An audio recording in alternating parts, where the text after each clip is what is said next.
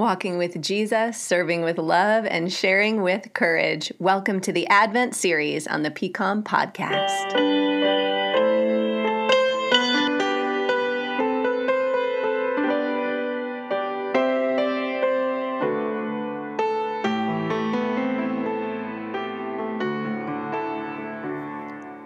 Hello, friends. It's Pastor Courtney here with you on this third week of Advent. We are headed toward the beautiful celebration of Christmas, but we're not there yet. We are in a time of preparation and a time of holy longing, a time where we think about the birth of Christ, and we also think about the end of the world, our own mortality, the fleeting time we have here, and the reminders throughout Scripture to prepare our hearts, to prepare our souls, to prepare ourselves, to prepare our world.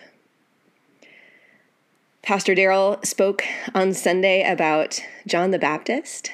We are following the Scripture lectionary, which means we are preaching on the same texts that our brothers and sisters at the Lutheran Church and the Methodist Church and the Episcopal Church and the Catholic Church are using. And I love that in this season we're spending multiple weeks with John the Baptist, because he is, for me, he is the spirit of Advent. He is this kooky figure who no one can really pin down. He's a little bit wild. He's a little bit unpredictable.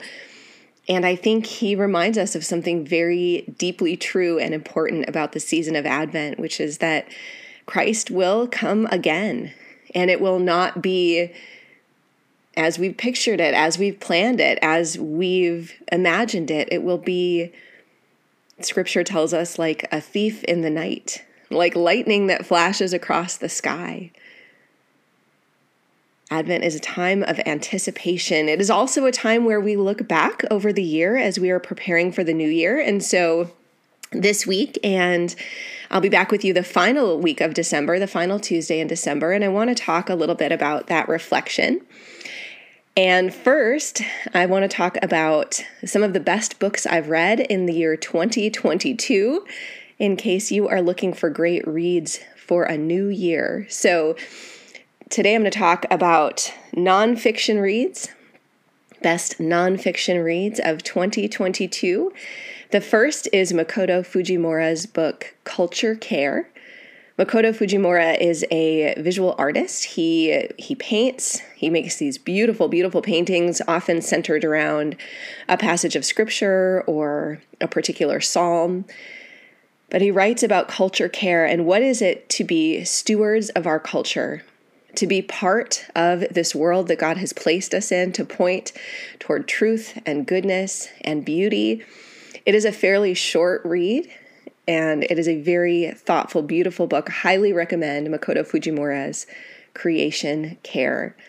Secondly, and this book was gifted to me right before sabbatical by Harvest Reggio. Harvest, thank you. Second book is by Rich Villodas, and it's called Good and Beautiful and Kind. I read Rich's book, The Deeply Formed Life, a few years ago and so enjoyed it. It is about allowing God to shape us with the deeper, truer things of life, spiritual practices, rhythms of prayer and silence and solitude. And this book kind of picks up that thread, and it actually is a good companion to Fujimura's Culture Care. It talks about how the people of God, the people of Christ, are called to be formed by goodness and beauty and kindness. It is a little bit of an antidote to the culture wars where we see Christians in the public square behaving in all sorts of ways that are not very Christ-like, as though we can bring the kingdom of God around through politics or violence or shaming the other side. And instead, Rich writes this beautiful theology of moving towards something, that we are not just Christians who say no to the things that God calls us to say no to, but we are people who can be winsome in our theology and in our posturing and in our conversations, who can be invitational in our lives to our neighbors, to strangers. which dovetails nicely. See, these books are building upon one another with my third recommendation for this year, which is Catherine McNeil's book, Fearing Bravely.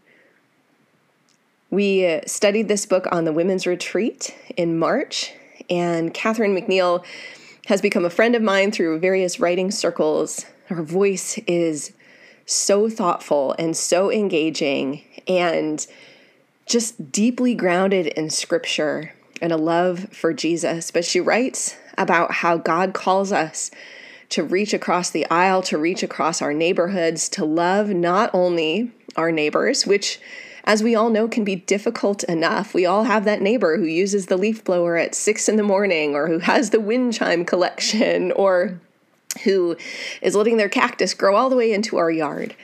That one's just hypothetical. That's not happening to us right now. Maybe it is. Or we're talking about how to address that because our kids keep getting stabbed by our neighbor's cactus. It's hard enough to love our neighbors. Loving strangers is a step beyond that, but then she dives into the biblical imperative to love our enemies. It is beautifully written. It is steeped in scripture. It is very, very thoughtful. Highly recommend it to you. Most of the women who went on the women's retreat walked away with a copy of it and just a deeper understanding and appreciation for the difficult and beautiful work God calls us to. Third and finally, Alicia Akins wrote a book this year called Invitations to Abundance. I believe it actually came out near the end of 2021, but sometimes I read books over a longer period of time, so it's fitting in one of my great reads for 2022 categories. This book is about the feasts of the Bible, the many different times, the many different ways God invites his people to the table. From Psalm 23, you prepare a table for me in the presence of my enemies, to the Old Testament feasts, to the New Testament where Jesus makes wine at the wedding in a miraculous way. What does it mean that God calls us to abundance, not to scarcity? And this is very different than saying if you follow God, you will have health and wealth and nothing will ever be bad or terrible in your life.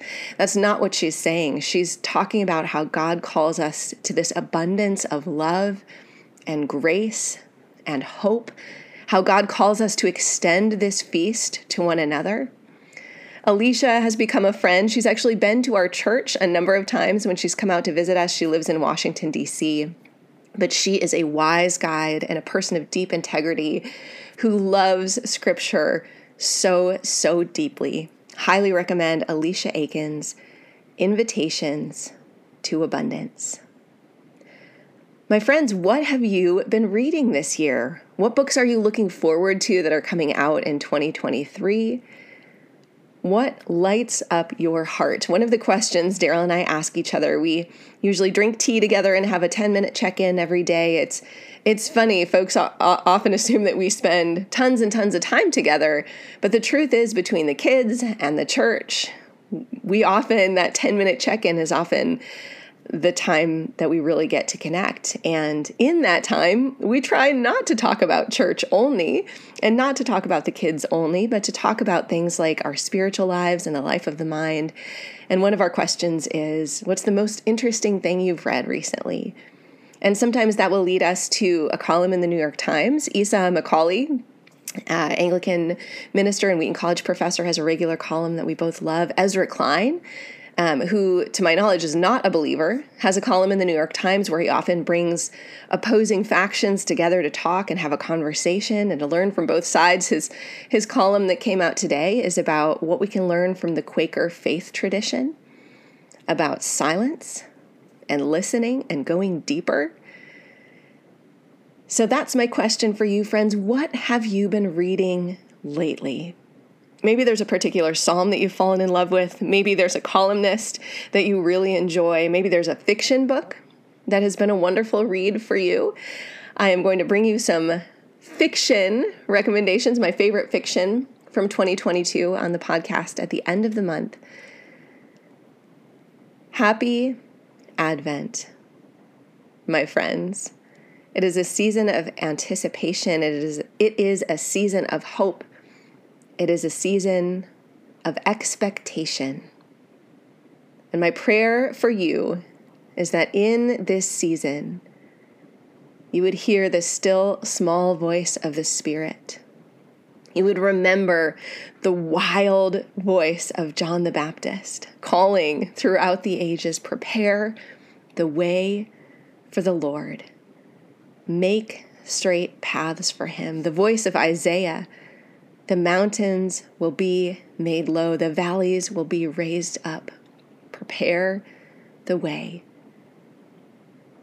My friends, it is so good to be back with you. Thank you again to Jeff Given and Dan Van Voris who have kept this podcast going in my absence. I am just very, very happy to be back and to be back with all of you.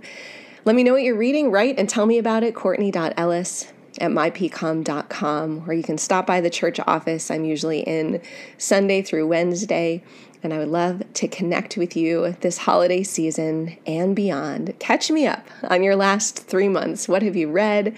What have you learned? What has been difficult? We are looking forward to catching up with all of you. And also thank you for your patience as we get our footing underneath us again. We are getting those engines up and running, but it takes a few minutes. It does take a few minutes. We feel a little bit like we're trying to mount a galloping horse in the middle of a river. Like, just slow down for a second. We are catching up, but it will take some time. Thank you for the gift of sabbatical. Until next time, I look forward to being with you again, dear friends. Take care, be well, and God bless.